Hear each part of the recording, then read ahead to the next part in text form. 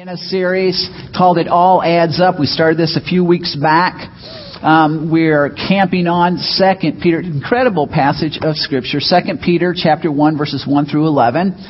And one of the things that we've been challenged to do, because we want this to be inbred in our heart and in our mind so that when we get into any kind of a situation, it's kind of default mode. It just goes to work on us. It does what it's supposed to do. And so one of the ways to do that is we've been challenged to memorize this passage. Now, getting the first two verses down wasn't too terribly bad, but as you start adding things to it, you start going, oh man, I'm not so sure I like Peter's vocabulary and the way he's putting things here, and it's getting a little bit confusing, and I keep getting tripped up on it, so I'm just going to lay low on this one. Let me challenge you and encourage you to put aside all the excuses, I can't, and I'm ADHD, and I'm dyslexic, and all these wonderful things which may be true, but still we can memorize.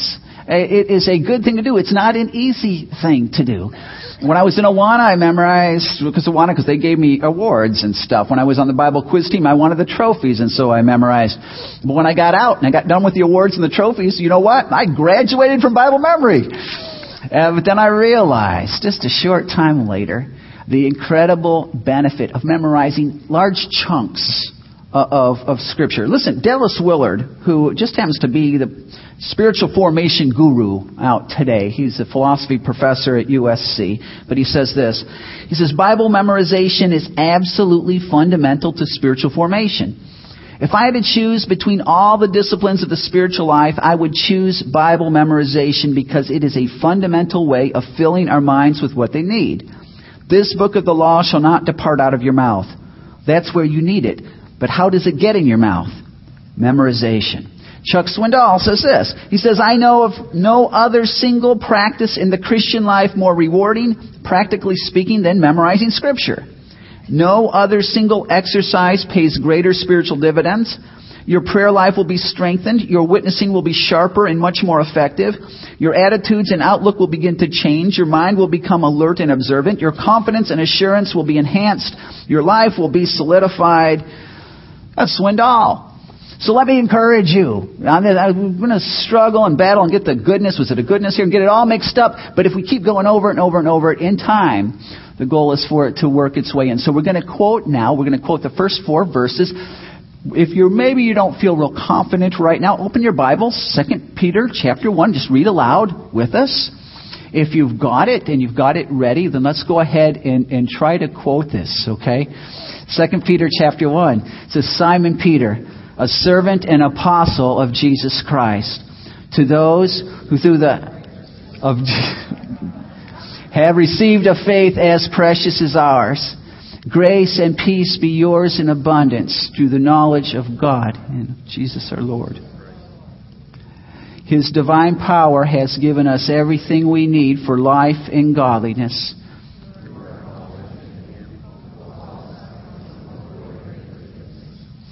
These he has very great and precious promises, so that by them you may participate in the divine nature and escape the corruption in the world caused by evil desires. Great text. Great text. Let me encourage you. Next time we quote won't be next week. Dr. John Stumbo will be with us. But the following week, we're going to add verses 5, 6, and 7. And you're going, oh man, 3 verses. These are easy verses, though. These are not all that complex. It's where we've been camping. It's on the screen. It says, for this very reason, make every effort to add to your faith goodness, and to goodness knowledge, and to knowledge self-control, and to self-control perseverance, and to perseverance godliness, and to godliness brotherly kindness, and to brotherly kindness love. Now last week we pointed out that if you're serious about following Christ, when you hit this list, there should be an urgency burning in your heart. A deep desire to know what this means, because the next couple of verses, it says, for if you possess these qualities in increasing measure, they will keep you from being ineffective and unproductive in your knowledge of our Lord Jesus Christ. But if anyone does not have them, he is nearsighted and blind and has forgotten that he has been cleansed from his past sins. Well, just a couple of observations. These things need to be in us in increasing measure. Think about each of these characteristics, separate bank accounts. And they're going to grow, but not going to grow by interest. You don't put in stuff in them once and then just watch them build. You have to keep Keep making deposits for it to grow. So are these separate accounts in your life, are they growing? Do you have more in it than you had a year ago? Peter says if you want to be effective for His kingdom, you will add these to your faith. It's the only promise he gives us here with that in that regard. He goes on, he says, therefore, my brothers, be all the more eager to make your calling and election sure. For if you do these things, you will never fall, and you will receive a rich welcome into the eternal kingdom of our Lord and Savior, Jesus Christ. Well, we're not making our election sure to God. He knows if we're in or not. But we're working assurance in our own life by adding these things. Now, you might not think assurance of your salvation is a huge thing right now. Things are going fine. You're not worried about it. Well, if the wheels fall off and if God gets quiet, let me tell you that assurance is priceless. That's where a lot of folk walk away because they don't have that assurance. And you know as well as I do, sooner or later the wheels will come off. And so you need that. Peter says, if in fact you're never going to fall, if in fact you're going to have that assurance, if in fact you're going to be effective for His kingdom, you need to add these things. Now, let's think about the text for just a minute. The faith that we've received, if you're a follower of Christ, the faith you received, you do not get because you've earned it, right? To those who through the righteousness of our God and Savior Jesus Christ have received a faith as precious as ours. You've got this as a gift. Not based on your goodness, or because you went to church, or because you were baptized, or because you grew up in a Christian home. You got this only because it's a gift based on His righteousness. Okay, we got it. It's said, it's done. Your sins are forgiven, past, present, and future. We're secure. But Peter says, if you want assurance of that security, of that salvation, if you want to be effective, if you want to be productive, if you don't want to fall away, you need to add some things. And the first thing he mentions is we need to add goodness. And we talked about that a couple weeks ago. That goodness is really banging on all cylinders. It is doing exactly what we were created to be doing. It's being who we were created to be being. From a depth in our heart, it is a deep desire. It's not just doing good things. Okay, it is a deep desire to know Him. To honor Him. And so you start off with this burning heart. Psalm 63, my heart longs for you. My life longs for you. My body thirsts for you as in a dry and weary land where there is no water. We really want Him. And if you want to do whatever He wants you to do, next question, good question is, well, what is that? Well, then Peter says, well, good. You got to start with the right motivation. Then you add knowledge. And so we're in His Word. We're understanding who God is. We're understanding what His will is for us. All of those things. And at this point, still, it's all internal. Our faith is internal. Our desire, our goodness is internal. Our knowledge that we just gained is internal. But now we got to get it external. How are you going to do that? Self-control, Peter says. You got to add now self-control. Well, have you ever lost control? Now, has your spouse ever lost control? Or kids, have your parents ever lost control? Right? Let me read this. June 1st, 2007, minor league Mississippi Braves baseball manager Philip Wellman threw a major league tantrum. During a losing game, and you can see this on YouTube, it's quite the picture. During a losing game against the Chattanooga Lookouts, Wellman was infuriated over a call made by the home plate umpire. He charged out of the dugout, stood nose to nose with the umpire, and began screaming. He then framed his hands just outside the umpire's face and shook them emphatically as he blustered all the more. Wellman then stormed towards home plate. He knelt on one knee and covered the plate with dirt, and then retraced home plate with his finger, this time about a yard wide. Then, after a brief altercation with the third base umpire, Wellman stole third base. Literally. He pulled the bag out of the ground and sauntered towards second base and hurled it discus style out of the infield. Then, walking back towards the pitcher's mound from second base, Wellman dropped to the ground and belly crawled toward the mound. Picked up the rosin bag, and after pulling an imaginary pin with his teeth, lobbed it as a grenade at the home plate umpire. Then he headed for the outfield, and on his way, Wellman uprooted second base. And then he picked up the discarded third base and took them with him. And just before he left the field via the outfield wall, he blew a kiss to the cheering crowd. Wellman's temper earned him a global recognition and a 3-game suspension. Have you ever lost control? Now, we got a lot of excuses why we lose control, don't we? I'm just having a bad day. I had a headache. I was tired. It was not my fault. He kept pushing my buttons. If she would have just laid off, it wouldn't have gone. It was not my fault. All my friends were saying it was okay, and the salesman was putting too much pressure, and he told me he loved me, and it's just the way I'm wired, and I can't help it, and I can't control it. We got a lot of excuses. We got them all. And we all know, everybody in here, we know two things about loss of control. Whether it's that temporary burst, or whether it's a sustained lack of control. We know two things about that lack of self-control. We know that it gives a very brief fun, immediate fun, short-term fun. It's fun. You eat that fifth donut, it feels good, Or you buy that gizmo and you know where you're at financially, but this is a cool gizmo, man. We'll worry about this one later. And so you just you grab it. Or whether it's sexual, whether it's emotional, or whether it's just telling him, giving him a piece of your mind. Doesn't it feel good? Not that I would know personally, but doesn't it feel good? Just let him know where she really stands and what everyone else thinks. It just feels good. Just that short-term fun. But we also know, everybody knows, that not only does the loss of control give you short-term fun, it gives you long-term pain, doesn't it? When the whirlwind dies down, and it dies down, when you look around, you look at the damage, and you see there's some hurt, there's some destroyed trust, there's some relationships that have been irreparably damaged. And just a quick, I'm sorry, I'll never do that again, I didn't really mean it. This is just not going to cut it. And it might get healed up in time, but there's always going to be a scar there. It's never and we know. I guess if we went around and we gave everyone an opportunity to give them a microphone, give us an example, we'd all have examples. And maybe it was now financial pressure because of that lack of control, or legal issues, or jail time, or rehab stuff, or maybe divorce court, or unemployment lines, or alienated kids, or destroyed health. There's all kinds of things that come from lack of self-control. And that's why Peter says here, an ingredient to a well-lived life is self-control. You've got to have it. It has to be part. Now this. I've got a saying I think I like to hopefully live by, and that is that your decisions determine your destiny, which is true. But I think what Peter is saying here is your discipline determines your destiny. I can tell you where you're going to go in life based on your discipline. I'm going to tell you how things are going to work out for you based on your discipline. This is really where the rubber meets the road, isn't it? A lot of Christians, and we know we're guilty. We like to add the goodness, that emotional thing with God. We love God, and it's good, and God's comfort and love. And then the knowledge. I'm going to have another Bible study. I'm going to Bible study. But then we kind of cut it off. We draw the line. Yeah, the self-control part. Putting the knowledge and stuff into action. Because this is painful. Dying to self is a painful thing, right?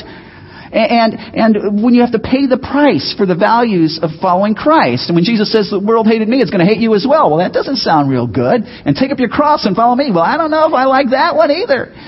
And we go through. This is where our unmet desires or our bodies are screaming out for fulfillment. And this is where our old nature and hell itself and our culture kind of all put on the same uniform and gang up on us. And this is probably going to be the most fierce battle we will fight. And we say things like, I can't. And maybe so much it's not I can't, it's I'd really like to. And I tried to, but I didn't know really that the cost was going to be as high as it is. And when I got into it, I'm not going to pay that cost. Now, why is this self-control thing so difficult? Well, let me ask a question or two. Okay, I'm going to ask you to raise your hands in just a moment. So hang tight. If this list, don't raise it right away. If this list, if this ever described you at one point in life, not right now, of course, but past life. Have you ever started a diet and then stopped for whatever reason, but you stopped? Or have you ever started music lessons because you really wanted to learn the piano or the banjo or whatever? You really wanted to learn this, and you got into it, you realized, man, this is just not coming, so you stopped. Or have you ever bought a treadmill? Because you were going to get in shape, man. And it's somewhere in the basement right now. You sold it in the garage. That didn't work out either. Or have you ever got that club membership? And I don't know what happened to that one. Or you bought that book because you were really going to read this book, and somewhere in the second chapter you got lost and who knows where that thing is today. Or you ever made a commitment to quit watching TV or alter your schedule in one way or another, or quit working so much, just all to be abandoned. If anything like that semi ever describes a past event in your life, would you just raise your hand for just a minute? We do have some honest people here. All right, good. And we know that this is a difficult thing. Now, a couple of definitions as far as what self-control is, what it's not. Okay, first of all, it is not asceticism. We think sometimes self-control means no fun, man. It means no goofing around, no practical jokes. It doesn't mean anything like that. I tell my guys, maturity is not the absence of goofing around. It just knows when you can goof around and when you can't goof around. So self-control does not mean asceticism. It does not equate into godliness. Now, sometimes we think so because self-control is also a fruit of the Spirit. But we know of people who don't give a rip about God, who are their control in their money or in their exercise or in their diet blows ours away. We wish we had that. So self-control is not the same thing as godliness. What the word means, neat word. It means inner strength. I like that. Because you can, look like me, be bugged out, I'm joking, okay? I'm joking. Deluded, but not that deluded. But internally, how strong are you? It's not an external thing. Internally, it has nothing to do with gifts or personality. Internally, how strong are you? And Paul gives us a picture of this in 1 Corinthians 9. He says, "Do you not know that in the race all the runners run?" Everybody's running when the gun goes off. "But only one gets the prize. Run in such a way as to get the prize." It says, "Everyone who competes in the games, the Olympics, goes into strict training. They do it to get a crown that will not last, but we do it to get a crown that will last forever. Therefore, I do not run like a man running aimlessly. I do not fight like a man beating the air. No, I beat my body and make it my slave." Our word is hidden there, actually. "So that after I have preached to others, I myself will not be disqualified for the prize." He says, this is Paul. He says, "My body does not call the shots in my life. My thirsts, my appetites, my desires, my fears, my insecurities, that does not call the shots in my life." And if you're a long-distance runner, you know that sooner or later when you're running, however long down the road you get, you hit the wall. And that lactic acid is built up in your muscles, and your lungs are not getting the air that they need, and your body is screaming out, "We're done!" And your mind is saying, "Oh no, we've got a ways to go." And the body they've got this fight going on. Your body says, "Maybe you got ways to go. Good luck getting there because we're done." But a runner, it's not that it's real easy for him, at least on the front end. It's that he's made his body his slave. He says, no, body, you don't understand. You don't control here. You're not calling the shots. We're going. An athlete, their body is their slave. It's so easy, isn't it, for us to be slaves to our bodies. They tell us when we're going to lay down and when we're going to sleep and what we're going to do and what we're going to eat and where we're going to go. And our fears jump in and control. And all these things call the shots instead of what we know is right. We have no inner strength. Incredible verse. I love this verse. Proverbs 25:28. It says that like a city whose walls are broken down is a man who lacks self-control. Ancient world, you tried to build your city on a elevated piece of property as much as you could find, and then you constructed a wall completely around the city. Now, everything went in the wall. The wall had gates, and there were sentries posted at the gates. In the daytime, the gates would be open. People could kind of come and go. But at nighttime, national emergency, gates were shut. No one could come or leave the city. It was locked up. These walls could be huge. For example, around Babylon, the wall around Babylon, archaeologists tell us, 300 feet high. And that's like a football field, standing on edge. 30 feet plus wide. You could ride 3 chariots across it. You can imagine scaling that wall there? No one's getting in. These guys knew that their wall was their primary form of defense. That their impenetrableness of their wall is what gave the people inside security. Their children's future was based on the strength of that wall. People's happiness, their survival was based on that wall. So you pulled all stops. This is why Nehemiah when he's back in Babylon himself, and he hears that his city, Jerusalem, the wall's broken down, is crushing him. So he gets back, and he does rebuild the wall. If your wall is down, you're in trouble. I'll give you a good picture here. 2 Chronicles 36, Nebuchadnezzar was just sieging Jerusalem, and finally busted through the wall. Wall broke through. This is what he did. And it says that God brought up against them, the Israelites, the king of the Babylonians, after he gets in, who killed their young men with the sword in the sanctuary, and spared neither young man nor young woman, old man or aged. God handed them all over to Nebuchadnezzar. He carried to Babylon all the articles from the temple of God, both large and small, and the treasures of the Lord's temple, and the treasures of the king and his officials. They set fire to God's temple and broke down the rest of the wall of Jerusalem. They burned all the palaces and destroyed everything of value there. And he carried into exile to Babylon the remnant who escaped from the sword, and they became servants to him and his sons until the kingdom of Persia came to power. With the wall down, everybody was a victim. The young, the old, a spiritually major price to be paid if the wall goes down. Relationally, anything of value is gone. Let me ask you, internal strength, do you have it right now? How is your wall inside? Is it strong? Is it impenetrable? Is there pretty decent, but there's this one place. It's very, very dangerous. Now, okay, how do we add to our faith self-control? We all want self-control. Yep, how do we get there? It's not an easy place to go. Well, a couple of things. 3 things, actually. First thing is know your identity. Look what Peter says in 2 Peter 1:9. He says, if anyone does not have them, these character traits, self-control, he is nearsighted and blind and has forgotten that he's been cleansed from his past sins. He's forgotten his the chart we had at the front a couple of weeks ago. He's forgotten his position.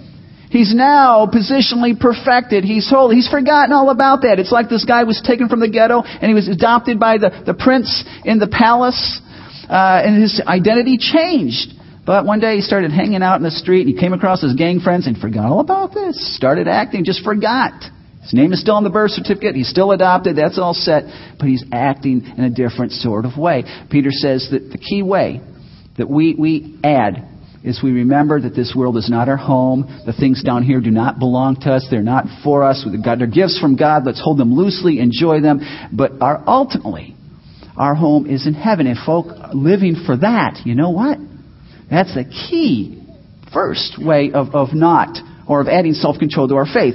Great story. If you have your Bibles, just look at it for just a second. Genesis 39. You know the story. Abraham's in Canaan by obedience. He has a boy named Isaac. Isaac's staying there for a while. He has a boy named Jacob. Jacob's got 12 sons. They're going to become the 12 tribes. Well, the 10 oldest guys really don't like, at this point, the baby in the family, Joseph, second youngest. They really don't care for him because he's spoiled rotten, basically is what it seems. Daddy has communicated to everybody that Joseph is the favorite. Well, the older 10 boys don't care for that one very much. So one day they're away from the farm, they're away from Dad, and Ishmaelite traders come by, and the older brothers get this great idea. Let's sell him to the Ishmaelites, and then we'll just tell Dad that he was killed. This will work. So he goes into Egypt, and when he's in Egypt, he's at the slave market, and he's sold to the minister of defense for Egypt, a guy by the name of Potiphar. Very powerful guy. And Joseph goes to the Potiphar's place. Starts off, no doubt, as a lowly slave, but Potiphar's no idiot. He's watching this slave who's got this incredible leadership ability and administrative gifts, and all the other slaves are following this guy, and whatever he's doing is like turning to gold. He's like King Midas. And so he keeps getting promoted. And every time he's got an evaluation that comes through, he gets a bump in his salary and his responsibilities. And before you know it, Joseph is in charge of all of Potiphar's estate. But now, Potiphar he's minister of defense. He's gone off in wars and making sure the borders are secured. Well, Mrs. Potiphar would be then in charge of the home. But Joseph is right there. And so they spend a good amount of time together. And in chapter 39, verse 6, it says, now Joseph was well built and handsome. And after a while, this was an immediate thing, after a while his master's wife took notice of Joseph and said, Come to bed with me. She would hang out with Joseph. They would talk. They would laugh. She would notice how gentle he is, all those wonderful things. And in time, Mrs. Potiphar fell in love, as it were, with Joseph. Come to bed with me. She offered herself. But Joseph's response, but he refused. With me in charge, he told her, my master does not concern himself with anything in the house. Everything he owns, he has entrusted to my care. No one is greater in this house than I am. Joseph knows his position.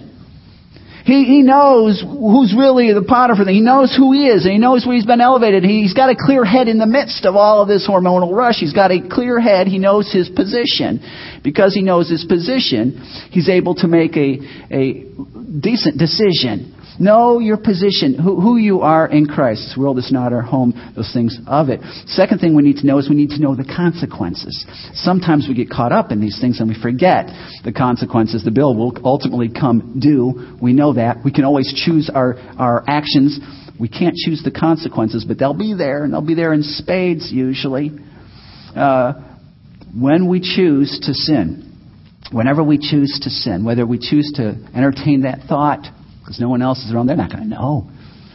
Whether we get into that conversation that we know we shouldn't get into, repeat that information that we don't know if it's true or not. We're going to repeat it anyways because it's fun to repeat it. Tell him, let him know where we stand. All those kind of things. Change the numbers on that form because maybe that's going to help us. Whenever we go down that road, we need to know that we clip our own wings spiritually. You will never fly as high as you could have.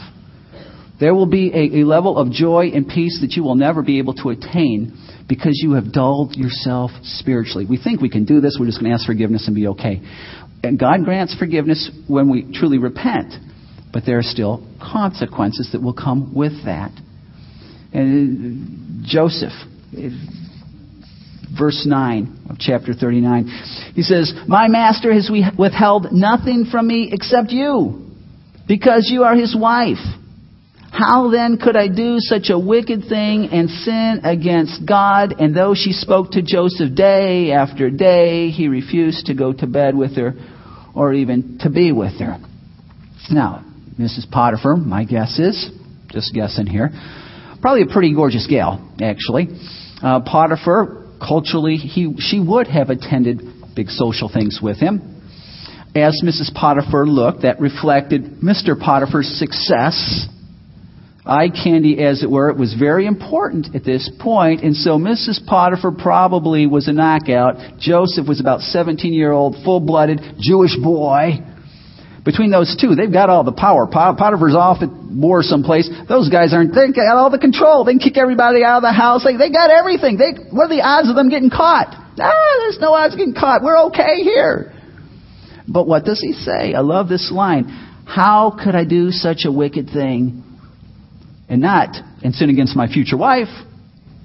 How could I do such a wicked thing and hurt my children? How could I do such a wicked thing and endanger my financial role, my employment? Those are good deterrents for sin. But those are often the ones we live on, but those got to be secondary. The most important thing, Joseph is where he's at, is if I do this, I will never know my God as well as I could have.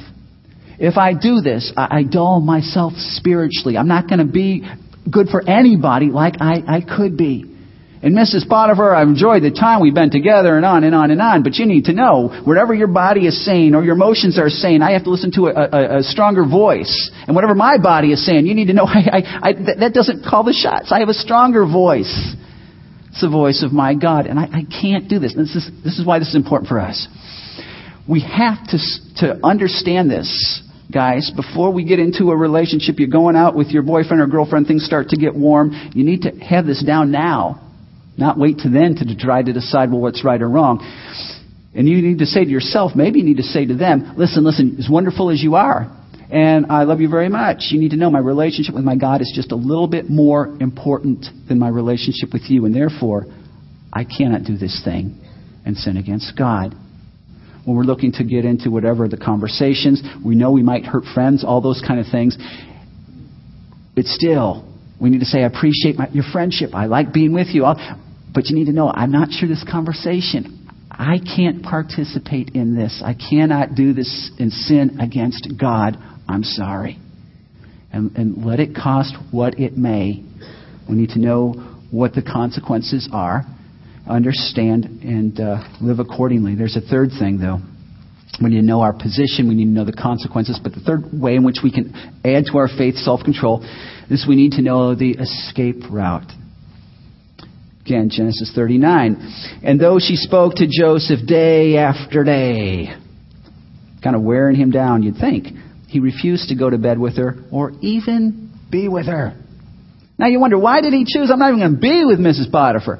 Is it because he was just concerned for her? This is tough on this gal, and he was just trying to spare her, over all this. Maybe he knew himself, and he knew his limitations. He said, man, I better not put myself in that situation, because, it's what our old nature does to us, doesn't it? Our old nature will tell us, you're not going to do this thing. Of course you're not. No, you wouldn't do it. But you can get a little bit closer. You're not going to do it, but getting closer doesn't. There's no sin in getting close. You get closer, so we inch a little bit closer. Because we didn't do anything yet, so we're okay. But Joseph knows, you keep inching closer, sooner or later you're going to go over the line. This is, I don't have it on the screen. Great verse, though. 1 Corinthians 10:13. It says, no temptation has overtaken you, but such as is common to man. I like this part. God will not allow you to be tempted beyond what you're able. He knows your limitations. But with the temptation will provide a way of escape. Now that escape route might look a little bit different each time. Jesus, I think, is talking about the same sort of thing. In Matthew 5, he says, if your eye offends you, pluck it out. If your hand causes you to sin, your right hand, cut it off. Now, he's not talking self-mutilation there. It's against the Old Testament law. He's using hyperbole to say you do whatever it takes. Your inner strength, your wall. Is it breached somewhere? You just need some discipline in one place or another. My dad, I didn't find this out till his funeral. He came to know Christ a little later in life, I think 30. My dad was a gambler, though. He liked to go to the Sportsman Park in Arlington and play the horses. But after he came to know Christ, coming home from work, he would go 35 minutes out of his way instead of driving right by Sportsman Park because the pull was so great. And he thought, oh man, that a lot of folk could drive right by there, don't even know it's there. For my dad, it was going to suck him in. And so he went way out of his way. A key way to add discipline to your life is to figure out where those areas are that I am very prone to fall, and then do whatever you have to do. Maybe that means putting some filtering system on your computer. Maybe that means getting an accountability partner, someone who's going to really ask you the hard questions. Maybe that means doing something with your work. Moving, whatever Jesus says, whatever it takes, you do it, and you'll build self-control. I love this because Peter's getting ready to die here. Peter was called while he was a fisherman. Peter tripped along the way spiritually. We know this. Stuck his foot in his mouth all the time. Peter sank in the water. Peter denied Christ. He knows what it's like to try to do religious things and be ineffective and be unproductive and trip and fall. He knows all about it. He's lived that life. But then something happens to Peter. And we're going to talk about that in a few weeks. Where he now is preaching to thousands at Pentecost. He now is doing jail time for his faith. As soon as his book is done, Nero is going to crucify him upside down. And he says, listen, there was a time when the knife came to my throat and I ran. But we know when it happened again with Nero, he was able to handle it. And so he's saying, do you want to finish well? Do you want to not fall? Because I fell, I know. Do you want to be effective and productive? Because I've been ineffective and productive in Christian church things. And I've also been effective and productive. And so I'm telling you, if you want to be, you have to. Don't be satisfied just with goodness and with knowledge. You have to add to that self-control. So let me ask you again. How's your wall? How's your inner strength? Is there a place where you need to add self-control? Pray with me. And just between you and God, with your eyes closed now, you can tell him what he already knows of the area of broken down wall where control is needed, but it's just not there right now. Thank Him very much for your position. Be reminded anew that you are seated in the heavenlies. This world is not our home. Be reminded, and probably you know this already all too well, consequences will come with it. Pray that He would open your eyes to the escape. That you would have the courage to take it. That you would do whatever it takes to add to your faith self-control. God, I ask that for myself and my brothers and sisters here. You know us, God. You know that sometimes Romans 7 can be like our life verse where Paul says, the things I don't want to do, I do. And the things I don't want to do, that enters into my life as well. God, would you protect us from that? I pray this week, God, our families watch us. As our people at work, friends watch us, as the neighbors and the people in the club watch us. Would they see self-control where we love you, we know what you want us to do, and then we do whatever we have to do to employ that in our lives. I would ask that, God, that would be so. That Jesus would be glorified through us this week. God, that as people look on, they'll know that you're real. They'll know that you're powerful, and they might even see that and long for that in their own life. I would pray that would be so. Thank you again, God, for your patience and your forgiveness, your grace, because you know how much we trip and fall along the way. But may we add to our faith goodness and knowledge and self-control this week in the name of Jesus. And all God's people said, Amen.